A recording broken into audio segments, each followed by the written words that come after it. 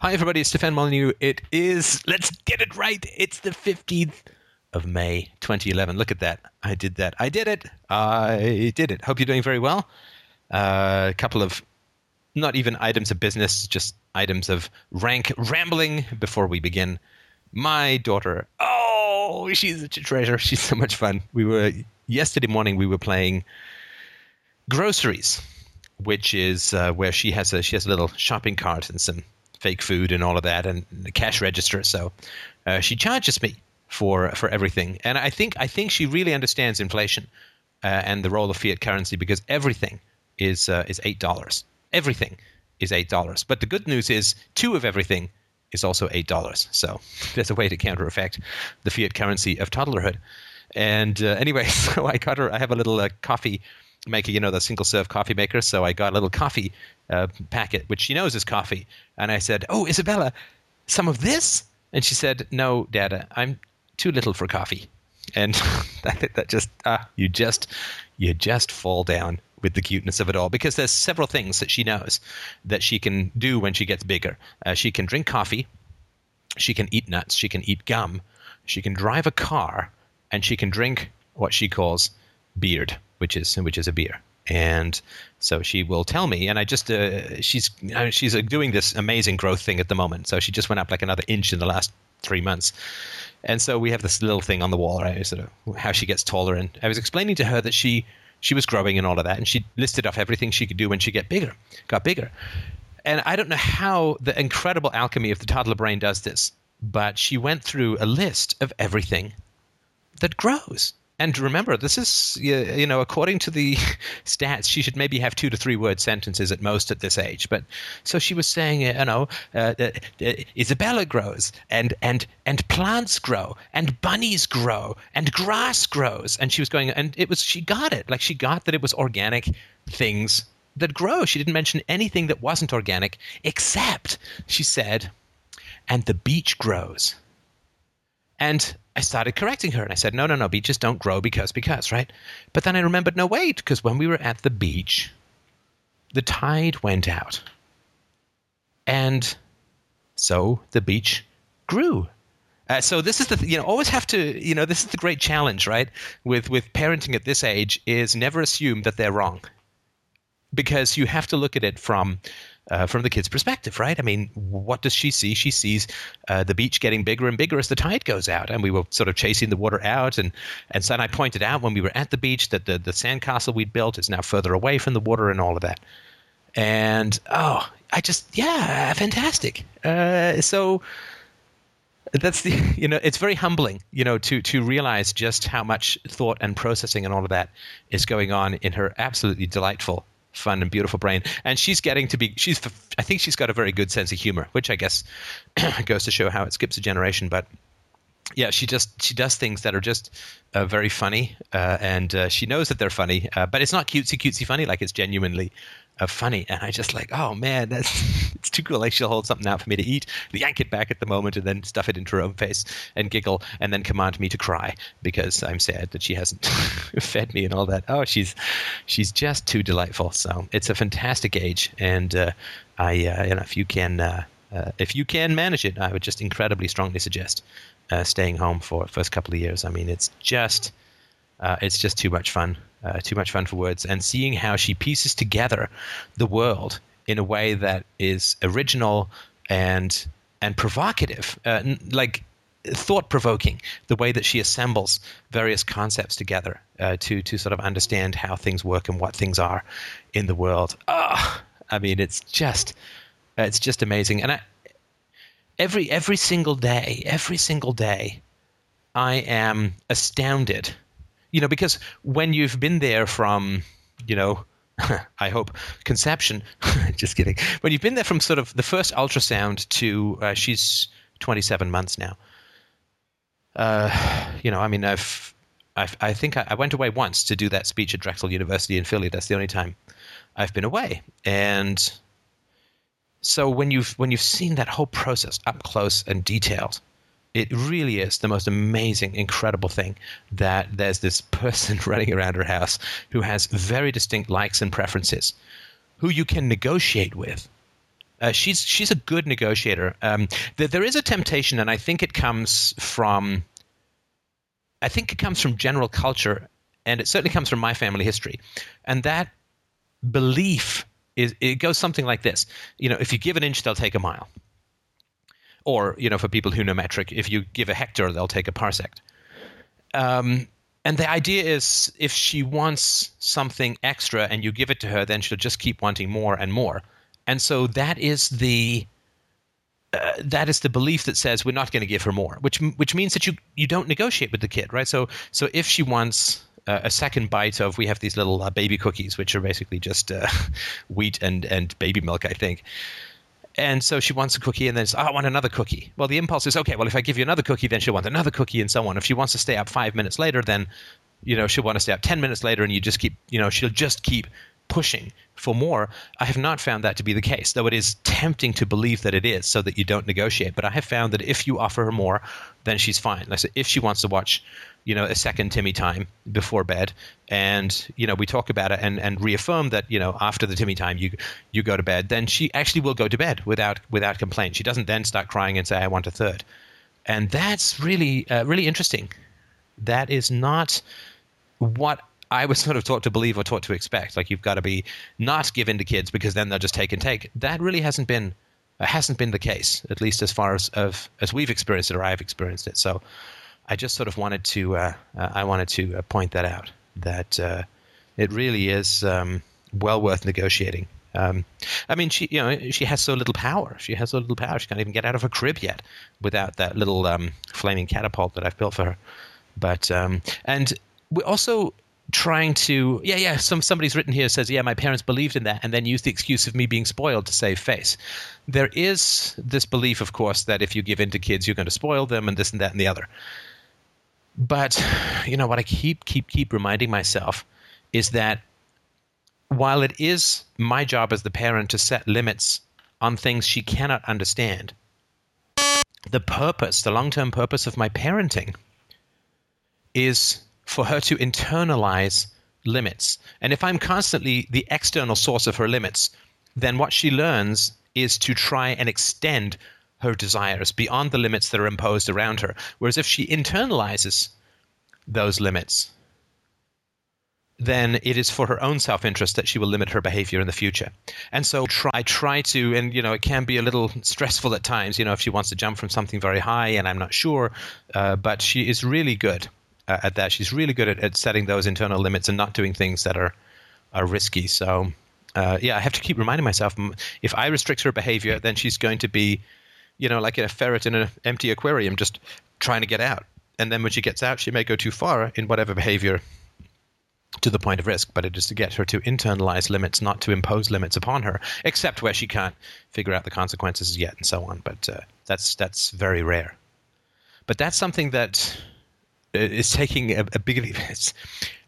I feel like, there's no template. I don't have a template for this, and I'm certainly not trying to say or even imply that there's no template because I am the best parent ever. I don't think that's true.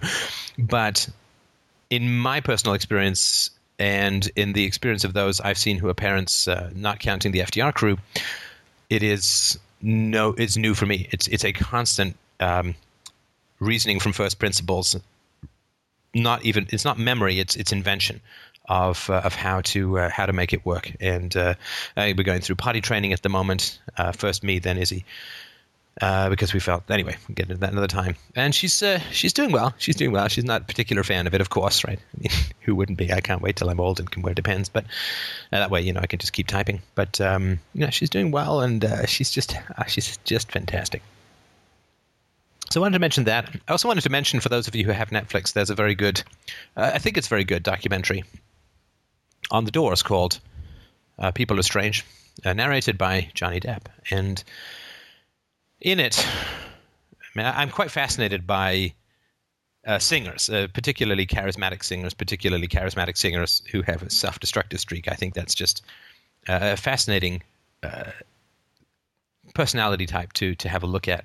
And he, of course, is pretty much the typical Lizard King pitching off a high cliff into an endless chasm kind of character. So have a look. Have a look at that if you have a chance. It's interesting. What I found particularly interesting, and this just shows, when you look at America, and it's not just America, but it happens a lot around the world, but just this one happened to be about America. You look at America, and Jim Morrison was sentenced to 4 months of hard labor in a deep southern prison, which is not where you want to be when you're a hippie and when you're a drug addict and an alcoholic and addicted to every other kind of substance. I think he was addicted to oxygen as well. And it's not where you want to be. But and why did he get convicted and sentenced to a 4-month stint at hard labor? Well, because, rumor has it, he exposed his pee-pee on stage. He introduced Mr. Mini Lizard King to the open air, and that is an amazing thing. And apparently, he simulated a sexual act on stage. My goodness! Can you imagine simulating a sexual act on stage? Which reminds me, don't forget to come to Libertopia. But his father at the time was commanding aircraft carriers off the coast of Vietnam. His father at the time was commanding aircraft carriers off the shores of Vietnam, where bombers were regularly going in to drop phosphorus and Agent Orange and other forms of hideously and near permanently destructive materials on the helpless, innocent villagers of Vietnam and Cambodia and I'm sure other places.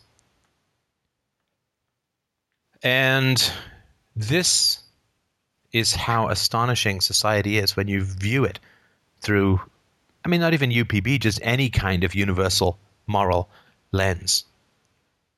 That a man who is rumored to have shown people his penis, which I would assume just about everyone in the crowd, not his, has seen before at one form or another, he goes to jail. But the man who is involved in the murder of 2 to 3 million innocent, helpless Vietnamese and Cambodians, well, he gets all the respect in the world. He gets medals. He gets a pension. And it is genuinely mad.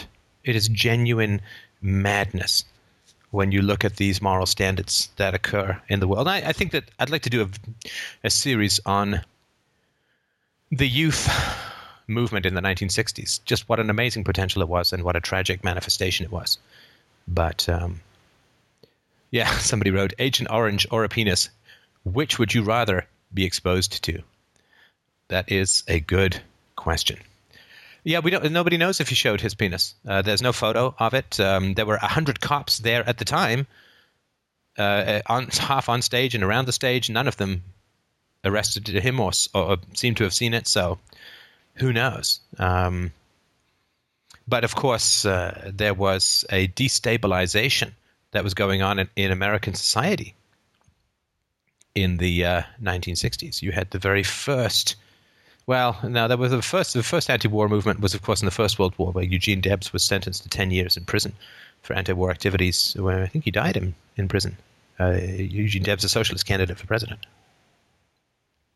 But they needed to come down hard on this counterculture because it was threatening the military-industrial complex. So a lot of these guys were doing some fantastic work, but there was, of course, an undercurrent of reactionary bomb in the brain stuff. Jim Morrison, I think, had a fascinating snippet of poem where he said, I drink so I can talk to assholes, myself included.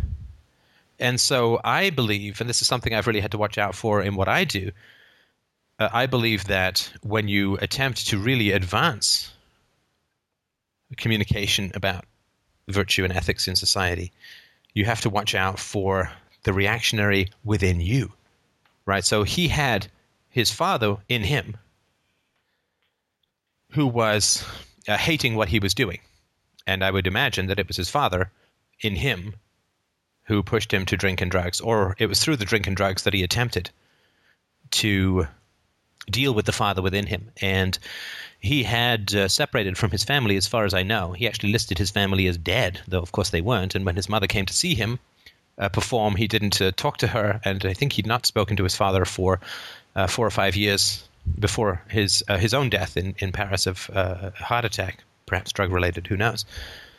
And his father had strongly urged him, even when he had sold quite a lot of records, to avoid the music business, because he said that, Jim, you have like no conspicuous or even latent talent whatsoever in this field, no ability, and blah, blah, blah. And it took his dad until 10 years after Jim's death.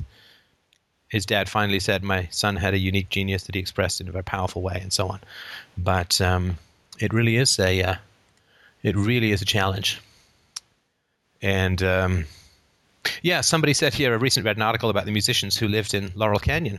It's amazing to realize how many of them came from military families. Yes.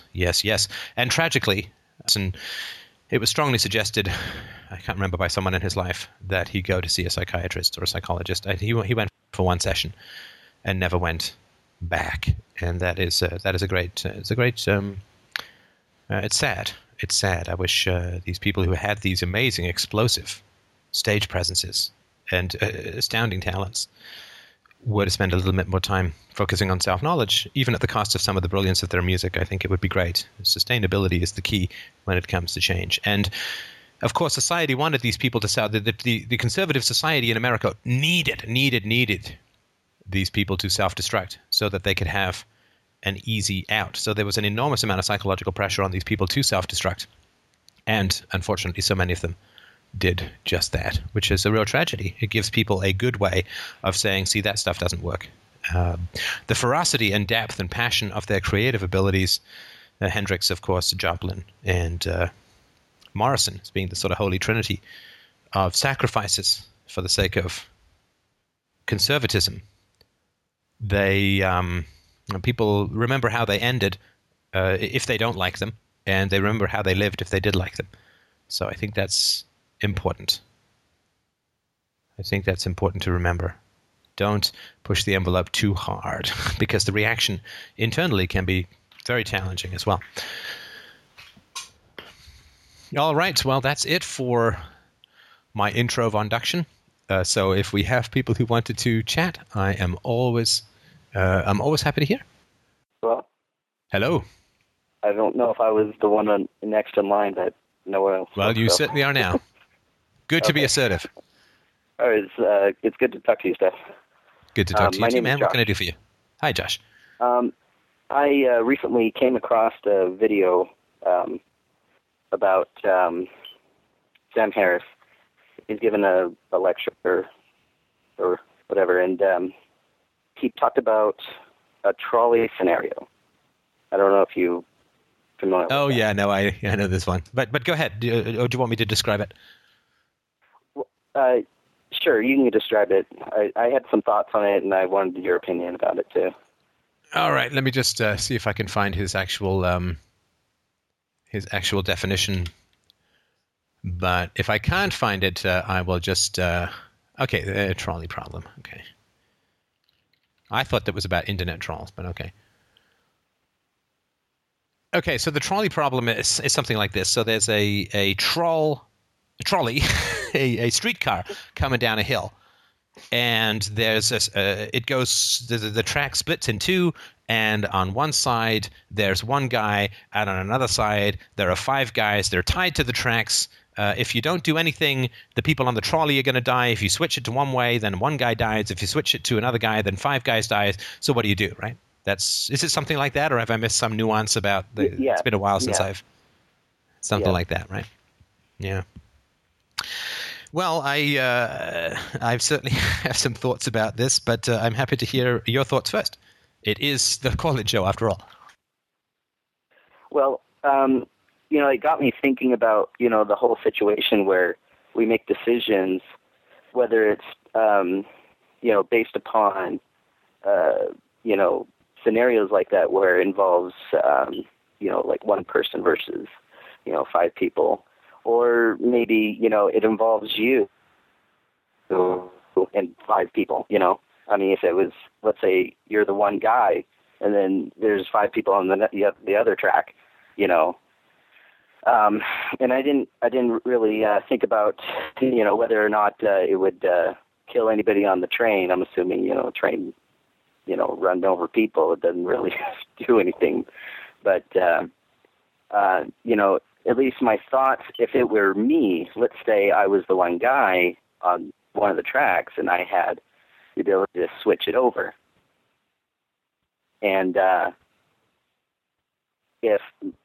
thoughts are, if the train was coming to me by default, then morally, using first principles and non-aggression principle, I can't see in my mind logically that I would be morally justified in pulling the switch to so that I wouldn't die. But then either whether it was one person or 5 people, dying on the track that I'm switching it to. Sorry, is there a version of the trolley scenario where you're going to die? I'm just saying, in any of those situations, where we have to make decisions based upon, whether it's, Okay, so I get it. So if there's some scenario, you can set it up, right? But okay, let me just share a few of my thoughts and you see if this makes any sense. You know what I'm reminded of when I hear the trolley problem? I'm reminded that and this is an extreme example, but it still pops into my mind that, in the tens of thousands or maybe even hundreds of thousands of child soldiers around the world, one of the ways in which they are traumatized into becoming child soldiers is they're forced to murder their parents or their siblings or someone else. They're forced to get involved in killing someone, and that's obviously very traumatic and, breaks their moral spirit, of course, and makes them feel guilty and all this, that, and the other. I can't view the trolley problem as anything other than a psychological manifestation of that same impulse that people inflict these kinds of horrible things on children. So, like, if you've ever had the trolley problem, right? If you come up with some solution that involves no one getting killed, what's the person going to say? There's not a problem. No, he's going to say, well, that's not possible. So if you say, okay, I'm going to switch the train so that the tracks, or I'm going to switch the switch so that the train doesn't go to either way.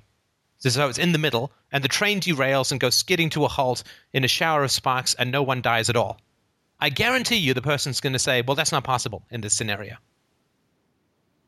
In other words, they're forcing you into a situation where you have to become an accomplice in murder in one way or another, which is exactly what happens to these child soldiers.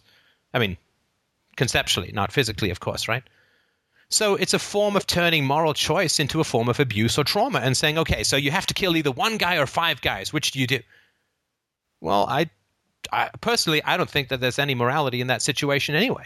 The moral crime occurs for the person who didn't maintain the trolley. He's the one who's morally responsible for not having a trolley with brakes, or the guy who tied these people to the tracks. I mean, go after those people as far as morals go, but don't put me in a situation where I have to choose between 1 dead or 5. Like, that's not a moral choice. That is not a moral choice. Once you're in a situation, a lifeboat scenario, a disastrous scenario, a situation where someone has to die, a Keanu Reeves Speed situation or whatever, then that's not what morality is for. It's like going to someone who's a nutritionist and saying, a guy is currently having a heart attack. What should his diet plan be? Well, it's like, well, by the time he's having a heart attack, it's too late for nutrition. He should have taken a different diet plan like 10 years ago, and then maybe he wouldn't be having the heart attack now. But philosophy, moral philosophy, is not about you have a gun to your head and this guy's doing, like, all that shit is way too late. Philosophy is all about preventing these kinds of situations. Once these situations come into being, philosophy goes out the window. Just like once you're having a heart attack, your diet plan for the rest of the day doesn't mean squat. So if somebody says it's not a moral situation, I mean, you can switch one, you can switch, but it's nothing to do with ethics. Nothing to do with ethics. Ethics, to me, would be about having a world where this crazy shit doesn't happen. And of course, this crazy shit doesn't happen anyway. I mean, I don't think there's ever been a trolley situation in the real world. Someone's tied to these tracks and someone tied, and the trolley's coming down and only one person can see the switch and nobody else can intervene. It's such a made-up scenario that you always have to wonder, what is the psychological motivation for people putting this shit forward? What is the motivation? Why would somebody want to invent a completely ridiculous theoretical where you become complicit in murder no matter what you do? Right. To me, it's a form of verbal abuse. It's a form of entrapment. The reason I think it's called trolley is only trolls would come up with this sort of shit. It's nothing to do with ethics. Ethics would be, okay, well, from first principles, not from last-minute emergencies and extreme, ridiculous, made-up nonsense, but from first principles, how should we live a moral life? What does morality mean? What is virtue? Are there exceptions to the non-aggression principle? That is what morality and philosophy is about. Like, physics is not about throwing rocks at people, right? And morality is not about ridiculous emergency lifeboat, death-dealing, murder-based, imaginary, non-existent situations. That's just nonsense. You got to start working from first principles. You've got to start, not you, but we have to start working from first principles and figure out what is virtue, what is truth, what is reality, what is goodness. Is there a role for violence in society? If so, where?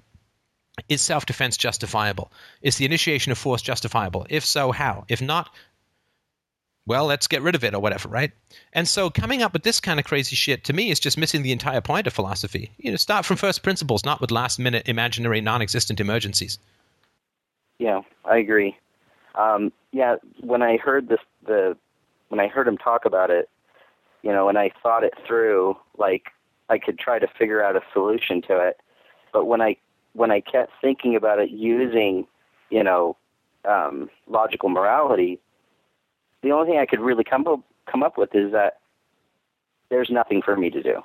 The best thing to do is nothing. If it's an impossible situation, don't get into the trap. Don't get into the trap. Say, I reject the scenario. I reject the scenario. Don't accept the premises of this kind of crazy stuff. But this is like, what the hell are you talking about? Like, this is not what philosophy and morality should be working with, because this never happens. You will live 100 lifetimes in this world, and this will never happen to you. So what these people are saying is that the most important question in philosophy is something that will never, ever, ever happen. You will never be in that situation. This will never occur.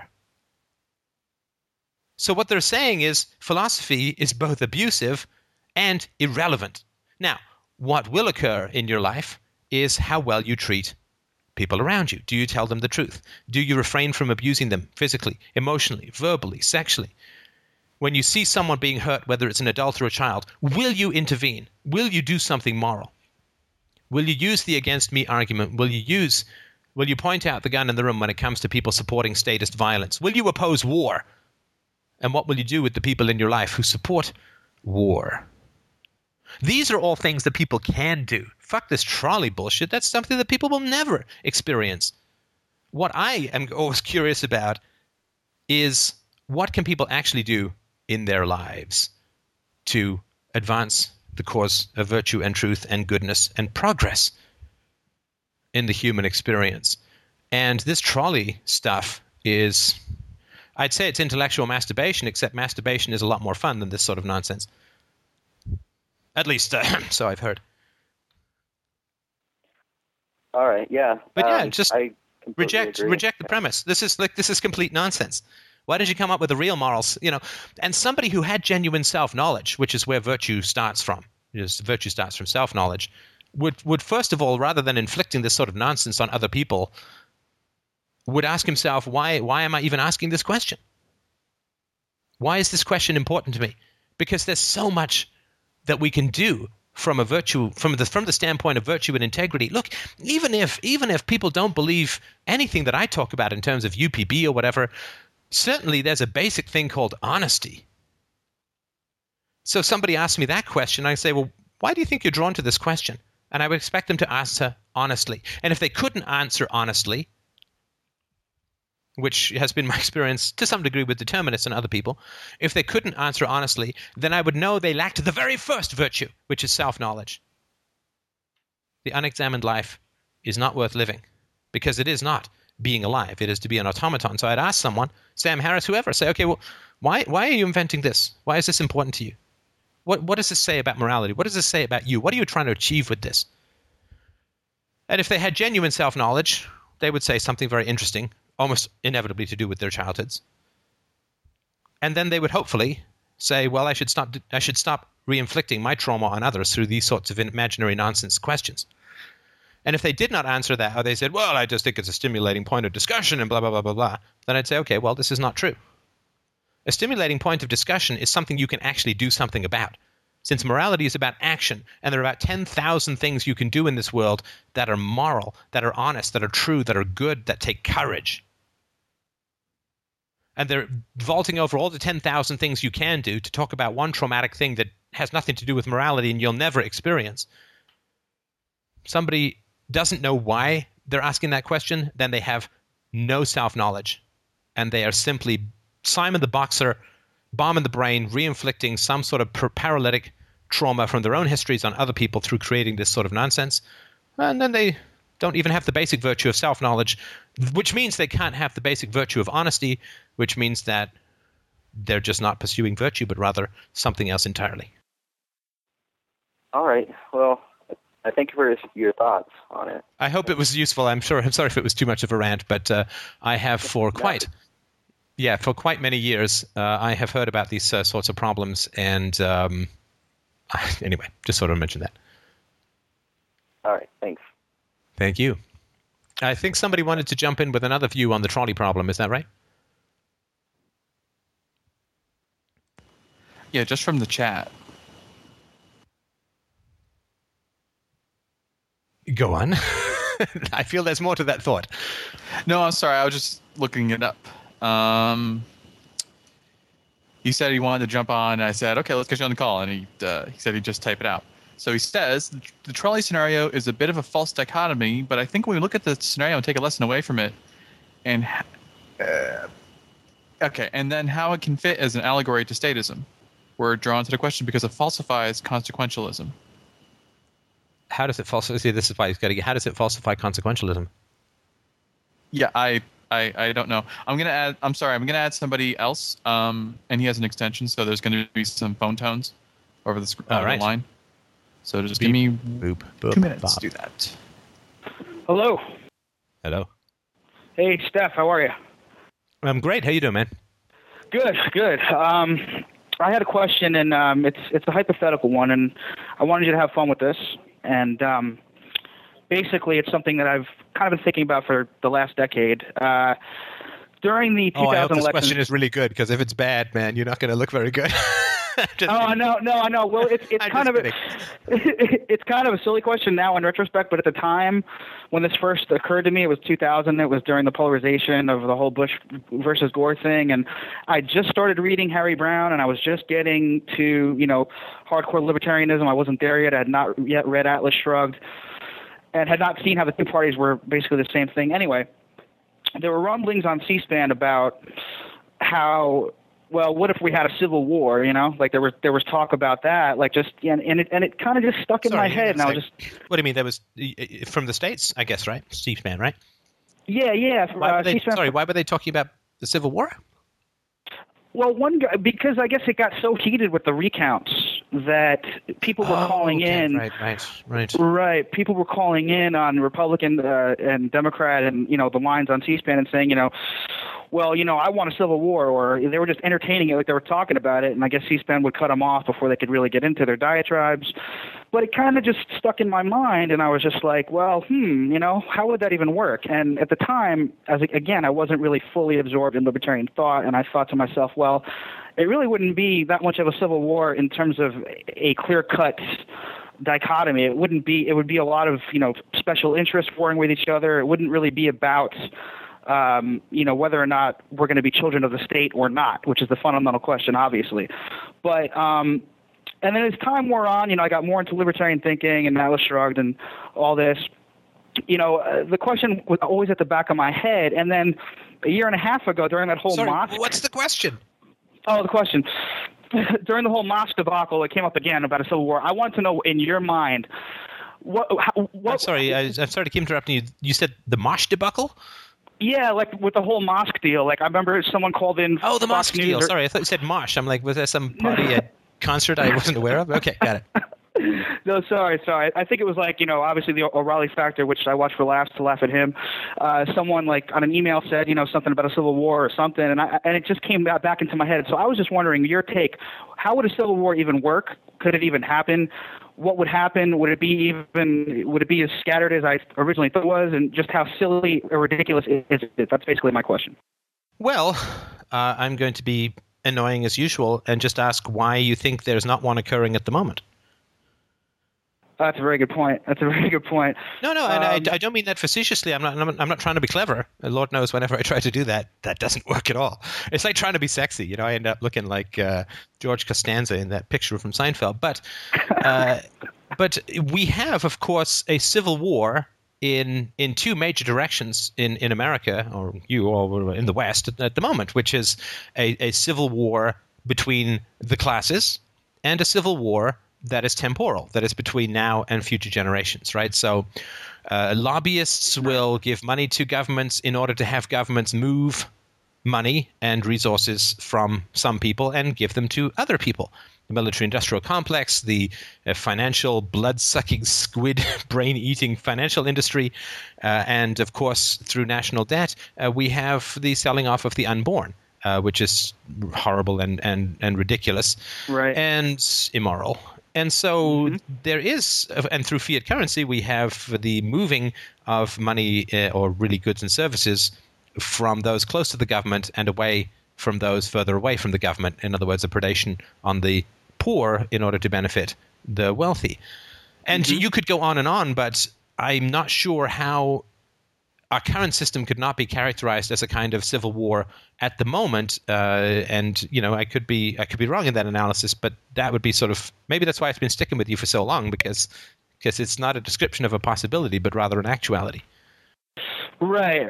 And, obviously an intellectual revolution is underway and is needed and all of that. Absolutely. But I guess, a cold civil war versus a hot civil war, if it ever could get to, I guess some form of barbarism, if that's even possible, or obviously homicide, whatever.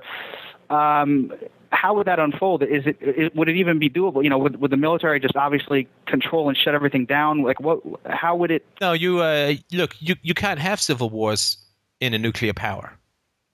Right. Like the states don't have nuclear weapons, right? I don't know. I'm sure right. Montana maybe somewhere, but the states. I mean, only the federal government has nuclear weapons. Nuclear weapons. And the overwhelming might, right? That there's only a civil war. In fact, there's only really a war of any kind between somewhat evenly matched opponents, right, within a country, right? So the North and the South, they had a civil war because they were sort of evenly matched. There wouldn't have been a civil war if it was just Delaware that wanted to secede and every other state would pour all of its resources into keeping Delaware there. Then Delaware would never secede, right? Because it would just get a bunch of people killed and for no good reason whatsoever, right? Right. So, and the exception to that, of course, is when you go and invade someone else's country. Obviously, the insurgents in the Arab world, they are vastly outmanned, outgunned, and outspent by the American military. But their goal, of course, is to break the back of the American economy, not to drive America directly out of the Middle East. Right? Their goal is you break the funding source and the troops vanish, which is, of course, what they saw with the French Empire and what they saw with the Spanish Empire and what they saw with the British Empire in the 20th century. You break the economy and the troops go away. You don't have to kill the troops. You simply have to kill the dollar, and then the troops go away. I'm doing a good job. Yeah. And I was just reading this thing, this article in the Washington Post about anarchists in Greece. You see, Greece, where youth unemployment is at 35%, and that's just the official unemployment. Youth unemployment is 35%. and they're talking about how Greece is being threatened by a breakdown in the rule of law. In the rule of law, I love that phrase, rule of law. as if these books are going to these law books are going to get up and mount themselves into some giant Iron Man book golem and then go sweeping down the streets and grab people with their paper and give them paper cuts and then lemon juice and something to make them feel, oh my God, the law, it's the rule of law. I don't want any paper cuts and lemon juice. Oh my God. Or they're just going to flap in people's faces and they're going to sneeze and they're going to give them allergies because the books are so dusty. There's no rule of law. Books don't rule. The law is just scribbling on paper. There's no rule of law, but they have to say rule of law rather than rule of the ruling class, because then that's something so oratorical that way, right?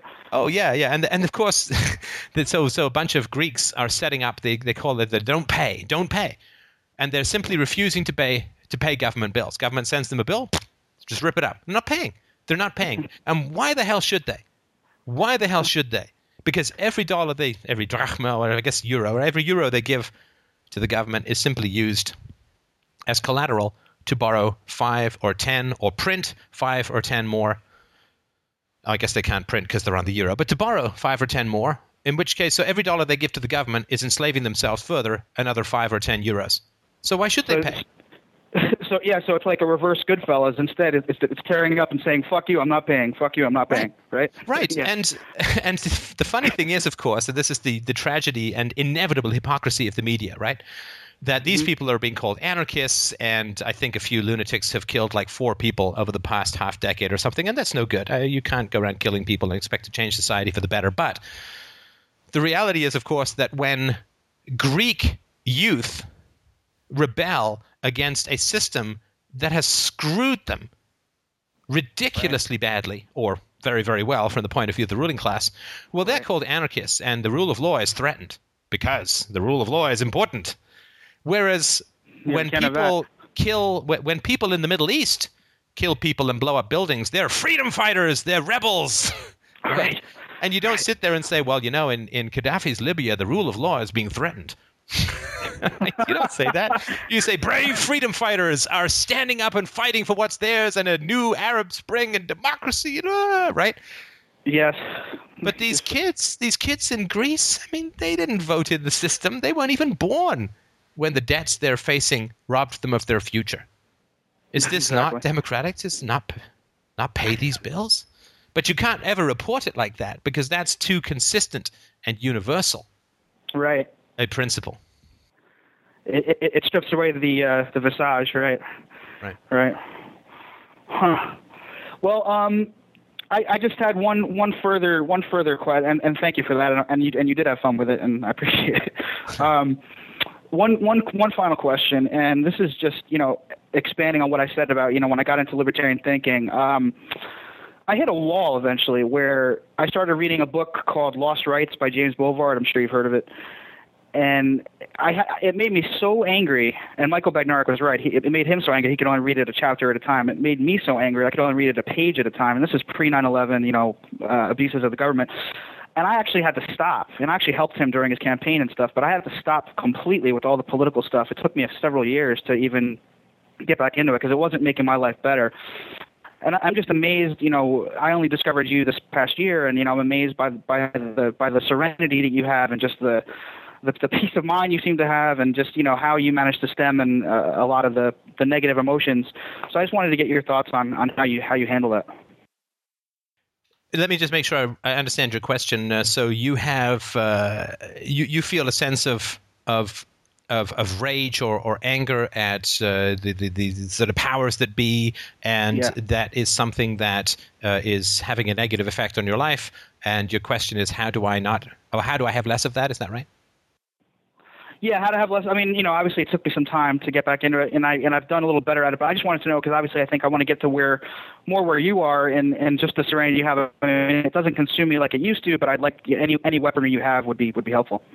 Yeah, look, I mean, I look, first of all, I am not immune to the feelings that you experience. I am not immune to the feelings of helplessness and great anger and a sense of injustice and sometimes horror at the world. So I don't want to pretend that I'm some, levitating philosophical Mr. Clean guy floating up above the clouds, looking at the skirmishes below and wondering why people get so bothered. Yes, there is, I think, a lot of elemental anger at the base of a rational philosophy because it runs up against an irrational world so often. So I don't want to pretend that this doesn't occur for me, but I try to find ways to limit it. Mm-hmm. The first thing that I would recommend is a strong and rational sense of helplessness and despair. Yeah. That would be my very first counsel, which is to say that there is nothing in this world as immovable as ignorance, as hypocrisy in particular is immovable. If human beings really wanted to, we could move Mount Everest. I'm not saying it would be easy. I'm not saying a few people wouldn't put their backs out, but we could move Mount Everest. But we can't shift or move ignorance. Ignorance that believes it is knowledge. You can't debate irrationality. You cannot reason with prejudice.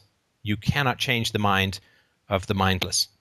So that would be my very, very first thing, is to say there is no magic in your language that will wake people's brains from their slumbers. Indeed. There is no rhetorical trick. There is no magic. There is no wand. There is no lightsaber. There is nothing that is going to wake people up. The act of awakening is either a dogged personal choice, which as you've been following by pursuing further into libertarianism and into voluntarism, or it is something that just happens without you even noticing it. Like it just, you say something in passing, it sticks in someone's head. Mm-hmm. And it just happens. Like I was reading this article about the architects for 9/11 Truth or whatever. He was just this guy. I can't remember his name. He's got like a 600-slide PowerPoint presentation, which he gives on 9/11. And the buildings, the inside job buildings falling down through some sort of controlled demolition and so on. Right. And I don't get into the 9/11 debate here, but what I did find interesting is that this guy said, my life was pretty boring. I had a wife and kids, and I went to work and designed malls and stuff. And I'm driving home one day, and I'm just like, hey, let's hear what the communists have to say. So he switches on some local communist radio station, and they're talking about 9/11. And he's on his way to a business appointment that's pretty important. He pulls the car over. His hands are shaking. He's sweating. He's like, oh, my God. He's late for his meeting. He doesn't care. He dives into this stuff. He loses his wife. He loses his kids. He loses his job. And why? Because he flipped a radio dial for 30 seconds. His life, right? So that stuff can happen. And, of course, these guys running the radio show, they don't know that this is occurring. They're just talking about what they believe or making their arguments, right? Right. So you don't know when I sound like Christopher Walken. You don't know, but you don't know when something you say is going to stick in someone's head and just right blow the whole structure, blow the whole false structure apart, right? And so that process of believing that we can will the change in the world is a fantasy. You cannot will the change in the world. You cannot politic the change in the world. I mean, the only people who support political action are the people who studiously avoid the general level of intelligence and education of the American public. When you have more than 50% of people believing that an evil spirit walks the world tempting you with, tits and ass and money and power and so on, then you are not in a situation where people are going to respond to rational arguments. No, of course not. So, I think recognizing the limits, right? There's nothing that's going to shorten your lifespan faster than believing you can achieve something you cannot achieve, right? Which is my argument to people who are into politics or this sort of stuff, right? Because you then are in a state of perpetual frustration because you feel that you should be able to do something. Like if my model for human jumping was the $6 million man, I'd stand in front of a 12-foot wall and keep waiting for that sound. Sorry, you're way too young for this reference, but no, I'm old enough. Okay. So, and I'd be like, what the hell's wrong with me? I keep bumping my. I should be able to do this, and so you keep doing it, and you get stuck there because you feel like you absolutely should be able to do it, but it's actually impossible. Right. And so you feel your self-esteem goes down, your level of frustration goes up, you alienate people around you, you become obsessed with this thing because you're trying to do something that can't be done. You can't change people's minds. I can't change people's minds. You can lead a man to water, but you can't make him think, right? Yeah. Yeah, exactly. You can put some information out there, and people are either going to respond to it positively, or they're going to not give a damn, or they're going to respond in a hostile or destructive way. And there's no control over that. I have control over the quality and integrity of what it is that I put out. And even that is not perfect because, of course, I change my mind as new information comes along, which I think is the right thing to do. But yeah, good. Yeah, we don't, just give up. Give up and recognize that you can't do it. I think recognize that it's a multi-generational change. I think recognize that the best thing you can do is help parents and remind people of the voluntarism of adult relationships if they're in abusive relationships, to do those kinds of things, which is where real change in society, real lasting change in society comes from. And if they are standing in front of a 12-foot wall waiting for cheesy 70s special effects to lift them up to the top, then you can tell them that was a bad piece of science fiction. That is not reality. If the same way, if they're pounding lawn signs for Republican candidates, you can tell them this is bad 21st century science fiction. This is not reality. And, they'll either listen to you or they won't. But letting go of the need to control others, right? I mean, isn't that really what anarchism is letting go of the need to control others? And we have to show people what that looks like in our lives by letting go of our need to control them, to control what they think. Even if we're right and they're completely wrong, we have to let go. Let go of the need to control people. Let them make their own mistakes, even if those mistakes spill over onto us. I'm sorry, go ahead. No, I was going to say, it's ironic because, despising authority, both being under it and both, giving it unto others, I think that's obviously the important thing. Because, I definitely feel that and feel it both ways, but it's like, so why would I want to control others, basically, right? Well, see, you say, why would I want to control others as if it's possible? Why would I want to jump unaided 12 feet up onto a brick wall? Well, no, you can't. It's not why you should or shouldn't, or you can't. You can't control others. You can't control others. You can't control others. And the best way, I believe, to convince someone of the value of voluntarism is to not try to control their thinking, to not try to control what they do. Because then you're showing what freedom looks like. Now, I don't mean be completely indifferent to what they're doing, right? I've got the against me argument and stuff, right, and all that. And there are consequences to what people believe, right? So if a friend of mine believes that I should be beating my daughter, there are consequences to those beliefs. But I do not have to convince him that his beliefs are false, because that is to make me his slave. The moment you try to control people, you become their slave. There's nobody less free, my friend, than the ruling class.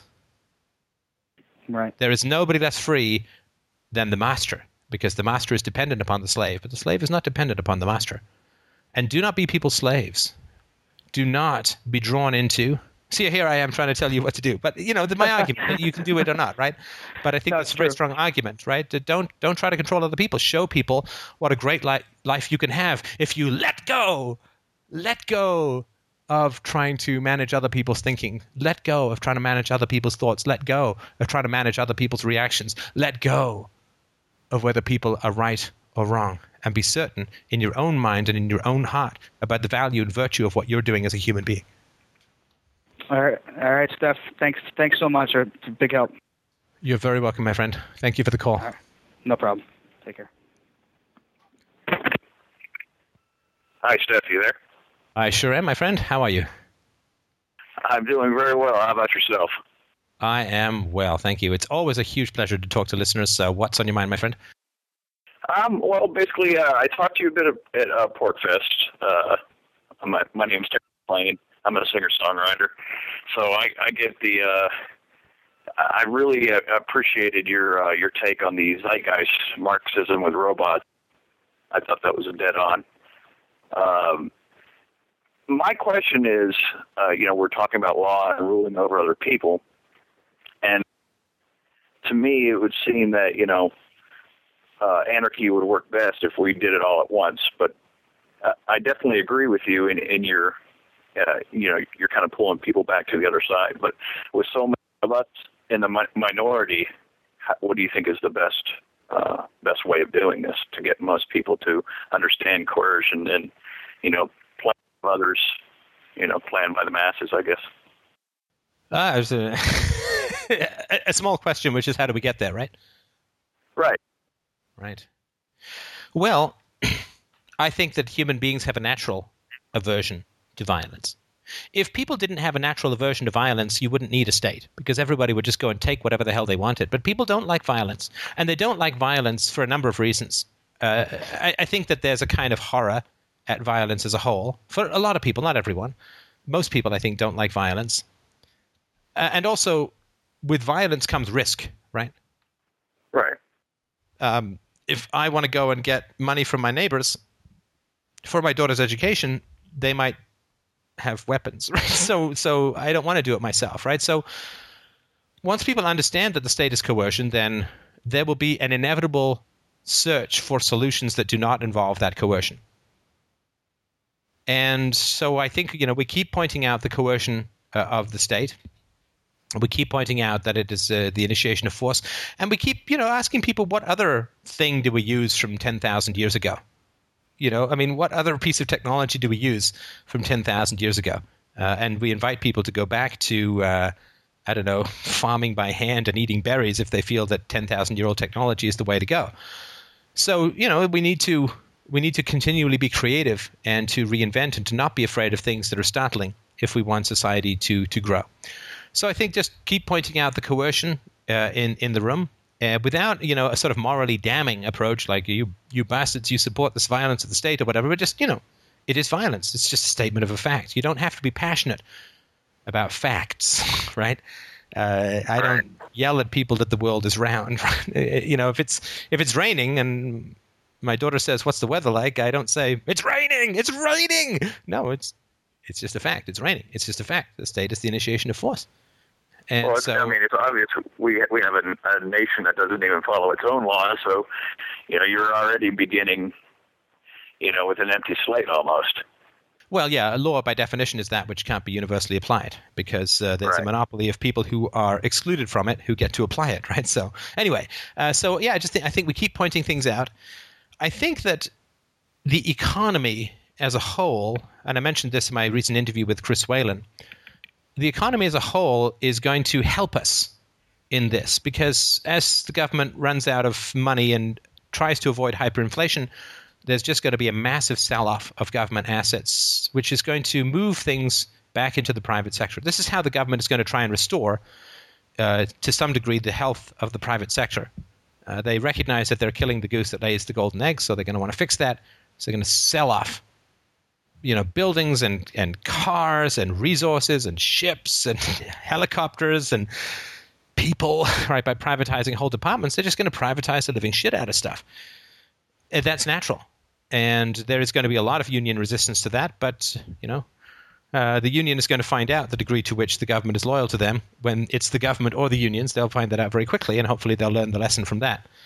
But so there will be, I think, a continual movement towards that. And I think just, reminding people, people still in America, people still have the delusion that their income taxes pay for government services, which is not true at all. Income taxes pay for the interest on the debt. So people say, well, if we don't pay our income taxes, who's going to pay for education? But these, they just don't know. They don't know that their income taxes aren't going to any of these things. So I think it's just helping people to understand. It's just, patience and I sort of try to sort of live, I think living by example and all of that kind of stuff is really important. It's hard for, a fat guy to sell a diet book, and it's hard for people twisted and bitter and upset to say to people, join me in my crusade towards a better world. So I just, I think the important thing is to work on personal happiness, to embrace the despair and helplessness of attempting to change people's minds and accept that as a reality. And look, this is something everyone has to do. Everyone has to do. Look, every doctor says to his patient who smokes, you need to quit smoking. And then they come in 6 months later. You need to quit smoking. You need to quit drinking. You need to quit eating so much sugar. You need to quit eating so much fat. You need to do, I don't know, whatever it is. What am I? Neither a doctor nor a nutritionist. But and how many of their patients listen to them? Well, some do, I guess, and most don't. Until there's some disaster. And this is the frustrating thing about being anybody who can see clear as day disasters coming, is that you say to people, disasters are coming, disasters are coming, disasters are coming. And they all come back and they, you're such a downer, man. You know, what are you talking about all this? Everything's fine. I still got my big screen TV. My water's still running. I got food in the fridge. You know, it's a sunny day. You know, grab a beer. You know, let's go play Twister on the dock, right? I mean, that's what people say. And you know it's coming. I mean, Ayn Rand knew it was coming like over 60 years ago. And then it comes and nobody will say, oh, my God, you were right. They'll just come over and ask to eat your astronaut food in the basement, right? So it's natural. Anybody who can see this kind of stuff coming is inevitably goes through phases of frustration. Oh, my God, why can't you people listen? You know, like if you have a brother who's a drunk and you say to him, quit drinking, or bad things are going to happen. Well, if he doesn't listen, it's really frustrating. But people and societies, they even have to be free to make these kinds of mistakes. You know, like there are lots of people in the world, last thing I'll say, lots of people in the world who say, what's going to happen to the poor in the free society? And my answer is, well, what's going to happen to the poor in a statist society when the checks start coming? Because they will. Or, you know, the checks will still come, but the dollars will be worth pennies. What's going to happen to the poor then?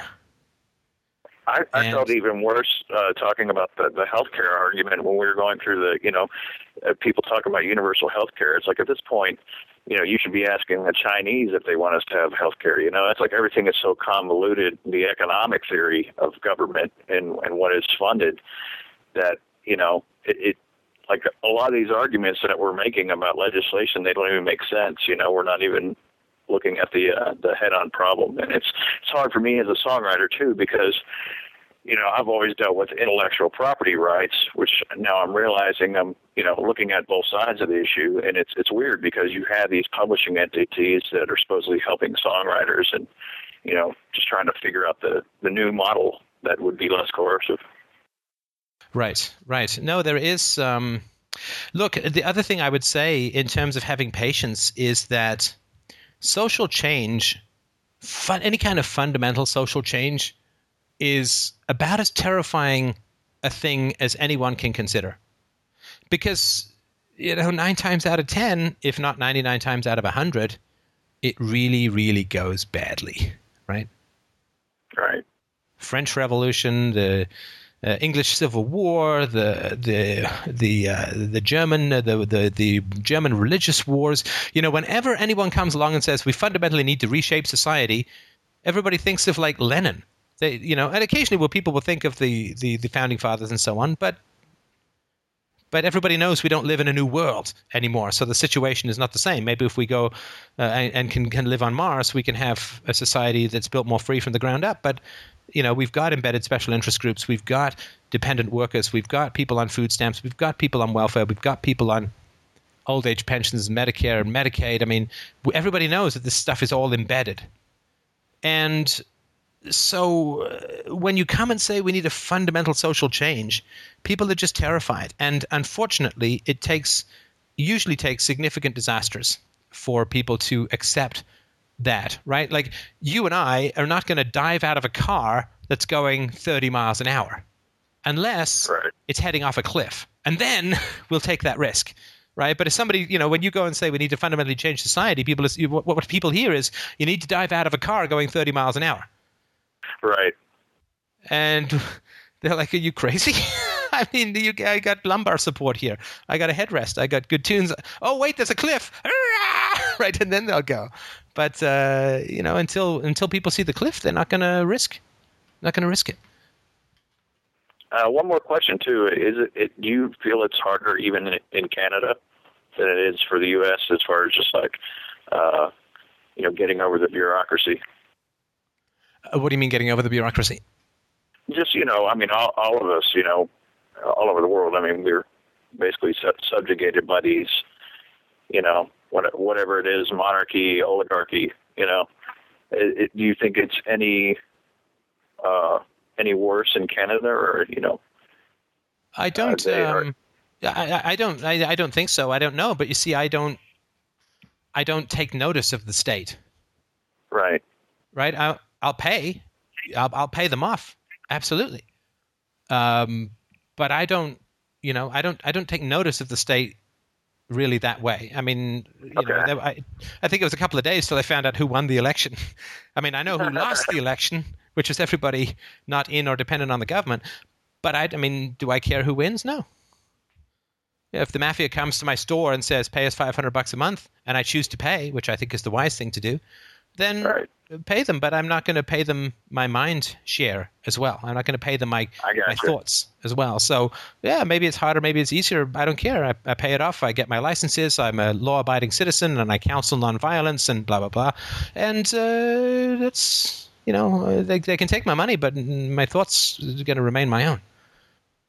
It's a beautiful way to look at it. Well, I just wanted to say hello to you, man. I appreciate what you're doing, and I'm sure I'll see you again at PorcFest here in a little bit. I hope so too. And remember, the Porcupine Freedom Festival is well worth attending. And I am going to give.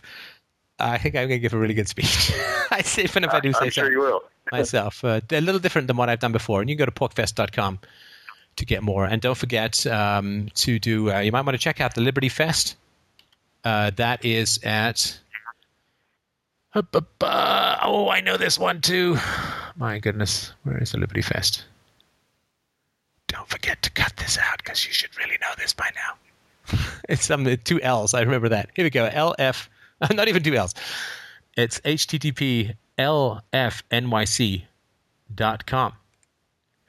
Tom Woods, Jack Hunter, Adam Kokesh, Jordan Page, and really down in small print at the bottom, there's me. So I hope that you will check them out.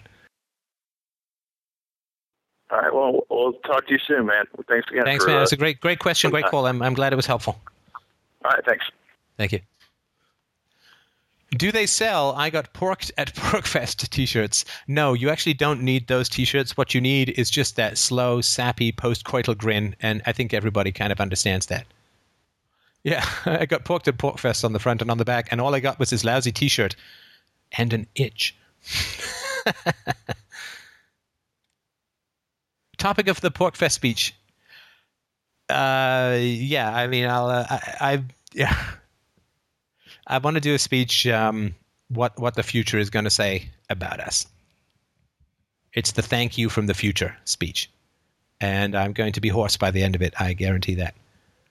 I want to do, I want to do a little less strategy and a little bit more inspiration because I think it's later than we need for strategy, and I think we need more inspiration. So that's really the point. School Sucks is going to come back up. I was just on a show. I was on Wheels Off Liberty. I'm not sure if they or I were slumming, but I was on Wheels Off Liberty last week, and he's sorry, he's just busy, but he's going to be back on.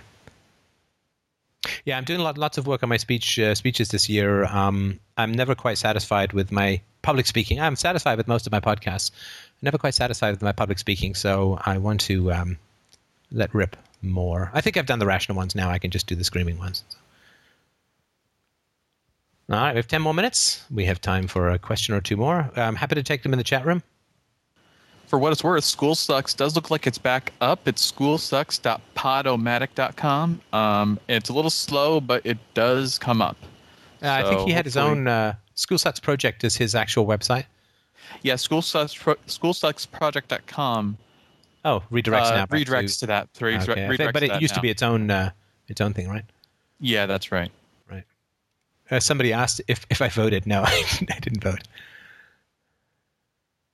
Somebody says, what do we have to do in countries where voting is obligated? Go vote. If you want, or pay the fine if you don't.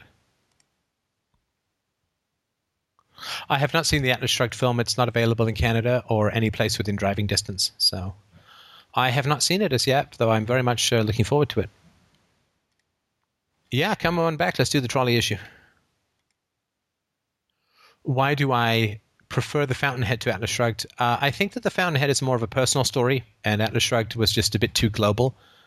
for me. And I have lots of problems with The Fountainhead, and I've really struggled with this with my own writing of novels, which is, again, not to put me in any kind of category with Ayn Rand, but the desire to sensationalize is very tempting in a novel. It's like louder is better, and that's not true. I think my favorite part of LA Woman is where they slow down, and Mr. Mojo Rising, which is an anagram for Jim Morrison, by the way, apparently. That's my favorite part. So I think quieter is sometimes better, but I don't like the rough sex in her novels. I think that's a shame. That's a real shame, because it gives people an excuse to ignore what she's actually talking about. And I don't like blowing up. I don't like the fact that Rourke blows up that building. I think that's childish and ridiculous and out of his character completely. He didn't do any reprisals against people slandering and bitching about him and so on. And so blowing up a whole building for poor people, I don't know. It just seems kind of silly. But I think she just needed something. I felt she needed something dramatic. And there is a great temptation, and I've succumbed to it once, to have a courtroom scene, because it gives you the great opportunity for a speech, which I guess by the time Atlas Shrugged rolled around, she didn't feel she needed that excuse anymore. But I prefer The Fountainhead. I think it's more of a personal story. It's more useful to individuals than Atlas Shrugged is, though, of course, I think Atlas Shrugged is a complete masterpiece as well. Somebody has pointed out the music. And listen, if you are a musician and you'd like to shoot me some tracks, I'm always looking for stuff for background music. So music, if you guys are interested, he's definitely a musical anarchist. www.delvinshademusic.com. You might want to check that out. What book did I do that in? It's one I'm currently reading as an audiobook called Just Poor. Somebody's asked, what do we and the DRO have to do when a surgeon who saves 10 lives that nobody else can save a month? Oh, we answered this last time. What do I think about the IMF dude getting charged for raping a woman? Has he been charged? Has he been charged? Last I read, he'd been arrested. He was pulled off the plane heading to Paris. Let me just check. I don't know if he's actually been charged yet. Oh, I guess he is. Yeah, it was just came out today. He has been, this is from the Daily Beast, he has been arrested on rape charges. The head of the International Monetary Fund has been arrested on rape charges, removed from an airplane at Kennedy Airport on Saturday and arrested on charges of rape, allegedly forcing a cleaning woman at his Times Square hotel into his bed and sexually assaulted her. He allegedly allowed the woman to leave before departing for the airport, left belongings behind in his hotel room, including his cell phone, and authorities say he did not resist being taken into custody. He has pled not guilty. So, look, I don't know. I mean, this is, he said, she said, maybe there'll be some evidence. I don't know. But I really can't comment on it. I mean, if it's true, then it doesn't surprise me that, the head of these organizations is doing criminal stuff. So, care to comment on antinatalism? Is that voluntary human extinction? Is that right? Yes, it's voluntarily not conceiving children. Oh, I think it's a really bad idea. I couldn't imagine a worse idea. I really couldn't imagine a worse idea. The reason being that if you are the kind of person who's sensitive enough to the long-term sustainability of the planet, then obviously you are at least of average or above average intelligence, and you are willing to make personal sacrifices to make the world a better place. Then what you should do is have some kids and sacrifice your career and your income. Maybe there's a few people who've gone ahead and blazed the path. You can sacrifice your income and your career in order to stay home and raise your children as peacefully and positively as possible. And your child, I think with that kind of upbringing, teach them a lot of science if they're interested, and maybe they'll find a way to turn air into electricity and save the planet. So, I mean, otherwise, who's going to be having kids? Well, everybody else who may not be, probably isn't as concerned about the world and the future as you are. So I think that's a cop-out. I really do. Yeah, where the thread in particular has gotten stuck, at least last time I looked at it, is people sort of talking about, now I'm trying to go from memory, but there's this absolute sense of bringing a child into the world is you can't help increase the suffering, and there's a premise embedded in there that all suffering is bad, and to reduce suffering is the greatest good, or something like that, something along those lines. But this is so not UPB, though. I mean, anybody who's making that argument only exists because their parents didn't believe it. Right. So I'm glad my parents had me so that I could tell you not to have children. Nah! Come on, people got to work a little harder than that to be consistent. Yeah, I mean, it blows up on several. I mean, there are so many ways to detonate that argument from a universal standpoint. It's just that's where it seems to be stuck in this particular case. Yeah, look, I mean, when you get stuck in arguments, it's because you're looking outside for some internal inconsistency, right? So just take the argument as it is, accept the premises, and just go from there. And that's usually the way that you can deal with these kinds of arguments. Just forget about all the outside stuff. Look, this is what UPB does. Forget about all the outside stuff. Just look at the internal logic and consistency of the argument. Hello? Hello. Hey, I'm the trolley troll, I guess you could call me. How's it going, man? All right. Like, the thing I found with the trolley situation is that there are two questions in succession, and people naturally have, like, a different reaction, even though the consequences are the same. Sorry, say that again? Okay, well, like, in the trolley scenario, you have two questions, but the person, like, who's putting themselves in the scenario has to react differently to save a net of 4 lives. So in one scenario, you have to pull a switch. In the other scenario, you have to kick a person off the bridge to prevent the trolley from hitting the 4 workers or whatever. So I think like what I can gauge from that is that because people are perfectly okay with pulling a switch versus actually doing the brunt work of pushing someone off a bridge to save 4 lives. It's like, that's why I see like a statism allegory, because... Oh, so because the government is the switch, right? As opposed to you actually going to collect money for your kids' taxes from your neighbors at gunpoint, right?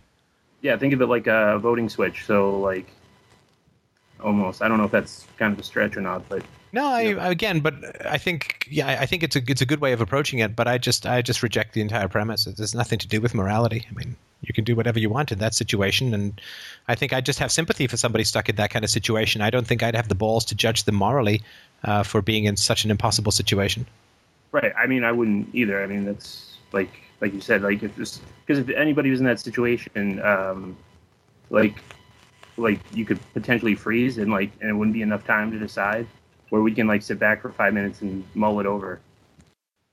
Yeah. I mean, in that kind of situation, I mean, because you'd have to react so quickly, you wouldn't have an ethical argument at your disposal, right?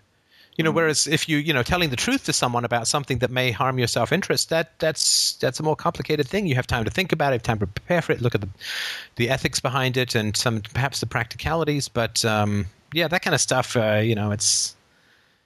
To me, it's like saying someone comes into you're a doctor, right? Someone comes into your ER and they're bleeding from the jugular and their femoral artery has been cut and they're having a heart attack and they're spontaneously combusting and what do you do? It's like, well, this is not medicine.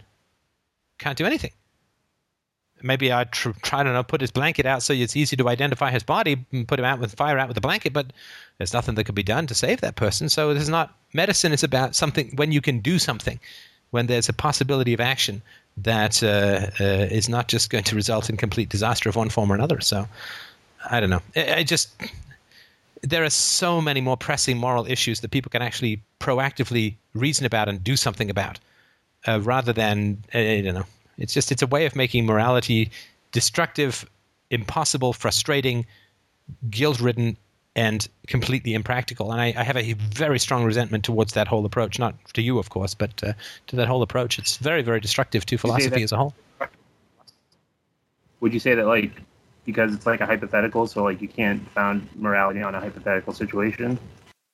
Well, no, it's not a situation that morality applies to, any more than the heart attack can be solved by nutrition. It's too late. It's like saying, well, what do you do if you suddenly become drafted as being a prisoner in a concentration camp? Well, whatever the fuck you want, because it's too late for morality then. Morality is about prevention. It's not about cure. By the time you become a guard in a concentration camp, your moral choices are gone, long gone. Maybe you should have left. Like Hitler's Germany, unlike Stalinist Russia or Leninist Russia, did not stop people from leaving. There was no barrier to exit from Hitler's Germany, at least for quite some time. There were some barriers to financial, taking your money with you, but you could leave. So maybe that's when you should have made the choice. But by the time you're a concentration camp guard, I mean, you can do what you want, and maybe there's some slightly better things or worse to do, but it's not a situation that ethics is about prevention. Okay. Yeah, I just reject that. My question is always why are people asking this question rather than other questions? The question is, what is moral? Not what would you do in this situation? The question is, what is moral? Because you need a moral theory needs to be applicable to life as a whole, not to these completely impossible one-off every 10 centuries situations that no one's ever going to encounter. I don't know. The reason I like the question is because it made me think, and it was because, in the two different scenarios, like naturally in my head, I was trying to logically put it together, and I know you agree that it's not like I agree too that it's not a good foundation for any kind of morality, but just to gauge like a natural reaction and what we can learn from that, like I said, like a status approach versus like of pulling a switch versus like actually having to do the grunt work of, kicking something, like violently reacting directly to the person. Yeah, no, I agree. I think that's an interesting approach for sure, and that may be one way in which you would reject it. But no, if somebody comes up to me with that problem, I'd say, I don't know. I mean, but what's your definition of morality? Because whatever people decide to do in an impossible situation can't really be called any kind of moral theory. You can't call that a moral theory. I mean, it's just an instance. Rock falls down is not a scientific theory, right? I mean, that's something that a dog can figure out who's trying to catch a rock or a frisbee or whatever. So, no, my question is, well, I don't care about this stupid shit about trolleys. What I care about is what is morality? And before what is morality, there is the question, what is truth? And before the question of what is truth, there is the question, what is reality? And before you get to the trolley, you got to go through reality, truth, and virtue, at the bare minimum. So there's no point starting at the end. Start at the beginning. That's what philosophy is, from first principles. Not a piano's falling on you and there's a dog on one side and there's a cat on the other side and you're a dog person but your girlfriend is a cat person and which do you save? Blah, blah, blah, right? I mean, that's who cares? I don't care about that stuff. What I care about is what is reality? What is truth? What is virtue? And if people can't answer those questions, then they should shut the fuck up about trolleys and start thinking from first principles. Not you, of course. No, I appreciate it. I put a comment in the chat. I don't know, but it was a good nice abs. Thank you. Sorry, nice ad abducto absurdum. You say my abs are good? Well, I can't. That wasn't like a condescending remark. It was like. Somebody has said, I saved neither the cat nor the dog and film it for Tosh 2.0. That's a funniest video kind of thing, right? Sorry, and just before we go, somebody has been very, very patiently and persistently asking a question. Let me just scroll back to find it. This is, again, like most things, I can't give you an answer. I could just give you some thoughts. Somebody has asked, for somebody who's 45, out of work and broke, what are your thoughts about mortgaging one's life for a BA or BS or MA degree in psychology? Well, I will tell you that let me post something in to the. I'm sorry, I don't mean to laugh because it's a serious question, but let me post something in that you might want to watch when the show's done about the value of getting your psych degree. Let me see if I can dig this up. I had it on YouTube somewhere here. I really did. Sorry about this. Here we go. Yeah. So you want a PhD in clinical psychology. I think this is a pretty funny. I'm not going to try and read off the YouTube thing, but you can do a search on YouTube for. So you want a PhD in clinical psychology, and I think it's pretty funny. 216,000 views, and I think it's well worth looking at. So it's a long haul to get to be a psychologist. I don't know in your district or whatever, but it's quite a bit up here. And so it's a long haul, and you may want to do something a little bit less onerous. I think an undergraduate degree in psychology is not going to do you much good. Doing the master's will help, but then you've got a lot more work to do before you become an independent practitioner, so it might be quite some time. Right. That having been said, there may be unregulated terms or less regulated terms like therapist or counselor or whatever that you might be able to get to sooner if that's what you really want to do and you feel you have the skill set for it. So I think that would be great. That having been said, I think that a recession is a pretty good time to up your human capital.